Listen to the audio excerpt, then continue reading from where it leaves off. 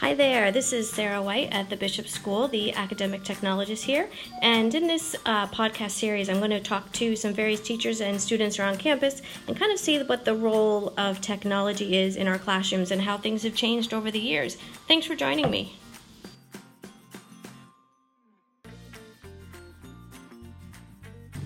Hi Nancy, how are you today? I'm good, Sarah. How are you? Good. I'm here with Nancy Osari, and we're talking about how technology is used in the classrooms here at the Bishop School. She's a history teacher in the middle school and is an avid user of technology. Nancy, how do you think technology has changed what you do in the classroom? I think it has allowed me to be more efficient with my time and able to provide more resources to students beyond the textbook, to be able to provide more for them and make me more available as well. That's great. What tech tools do you think, if any, specifically have made a big difference in the way you teach your content? I think the Google Suite has been very powerful, and I think that's something that many educators have been using, and it's been getting better and better. I think when it first started out, it was a little bit difficult to operate with iOS, but I think they're improving and adding things to it to allow it to be more user-friendly. Yeah, and you think like the whole collaboration aspect has made a big difference, the way the kids can work together on Google?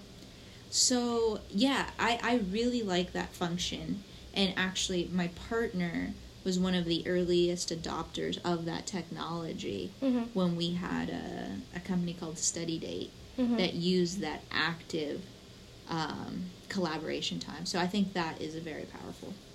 Good. Are you able to do things now in your class that you couldn't do before now that you have technology? I think grading is one of the things that I could do much faster. Right. That before, I think people were used to carrying around like a record book and a ledger, but now I can grade all on the computer, provide comments all on the computer, and provide the feedback all with a trail. And I think that could be very valuable. So I think that has helped me a lot. And I don't have to carry papers around. Yeah. I don't have a classroom that is just mine. Right. So I need to be very portable. Right. So that has been a big impact here specifically. Yeah, I think also what I see is teachers who do voice comments and on the grading and rubrics and things like that, the kids get much more feedback in terms of facial expressions and voice expressions, and I feel like the feedback is more valuable to the kids in terms of, instead of just like writing a red note on a paper or something. Yeah. What activities do you do in class that the students seem to be most engaged in that have to do with technology? They like to create charts and tables, so I've exposed them to PictoChart, and they really like that, and how they can create really nice graphics. I also, they really enjoy using iMovie to create projects. The editing on the iPad is not as robust as the actual one on your computer, but they can still do a lot of the stuff. So things where they can edit and adapt their understanding in some way, I feel is really beneficial to them, where they can really tailor it to what they want it to be or look like. Right, create their own product rather than just kind of regurgitating information.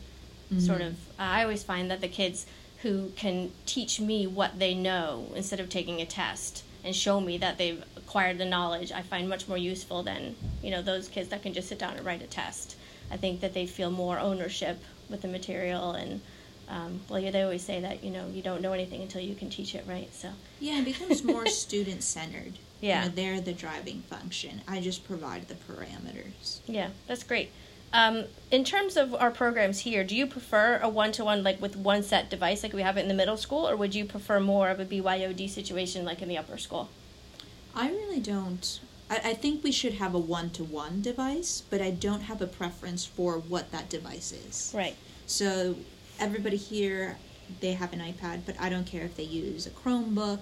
Some of them in my class are already using a Chromebook or a Microsoft Surface Pro or their MacBooks and their iPads. Right. they have more things that they can do, obviously, if they have a computer versus the iPad, but I don't have a preference. I just want them to have a device. Right, that's good. And you feel pretty capable in terms of helping them with their devices in the classroom.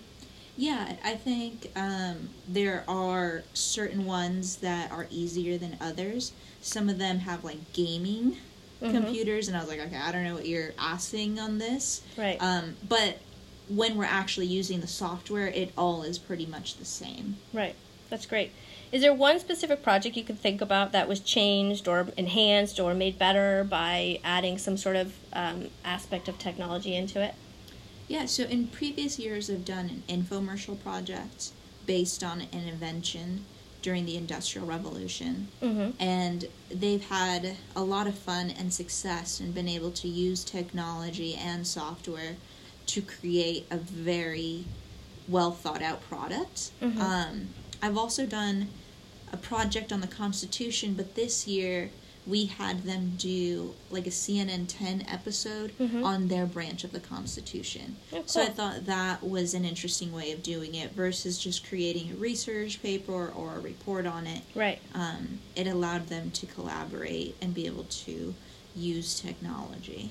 Yeah, I've seen other history classes do like radio reports from the time periods where they're studying, or interviews on the radio from the time period. I think it's pretty cool because the kids get into the acting and sort of element of it and creating their own thing. So, absolutely. Is there anything else you'd like to add, or anything else about your use of technology in the classroom? No, I think all of those things are good. I think that I do want them to use technology responsibly. So I don't do the software where I find what they're looking at myself personally. Right. And I think that's kind of just my style in which they're trying to be able to do their work without being distracted. And I think that's a strategy that we constantly need to teach our students. Yeah. I think maturity also plays into that. Obviously. Yeah. So. Great. Well, thank you very much. No worries. Thank you for joining us today for our podcast on academic technology, and hopefully you can join in for more sessions. Thank you.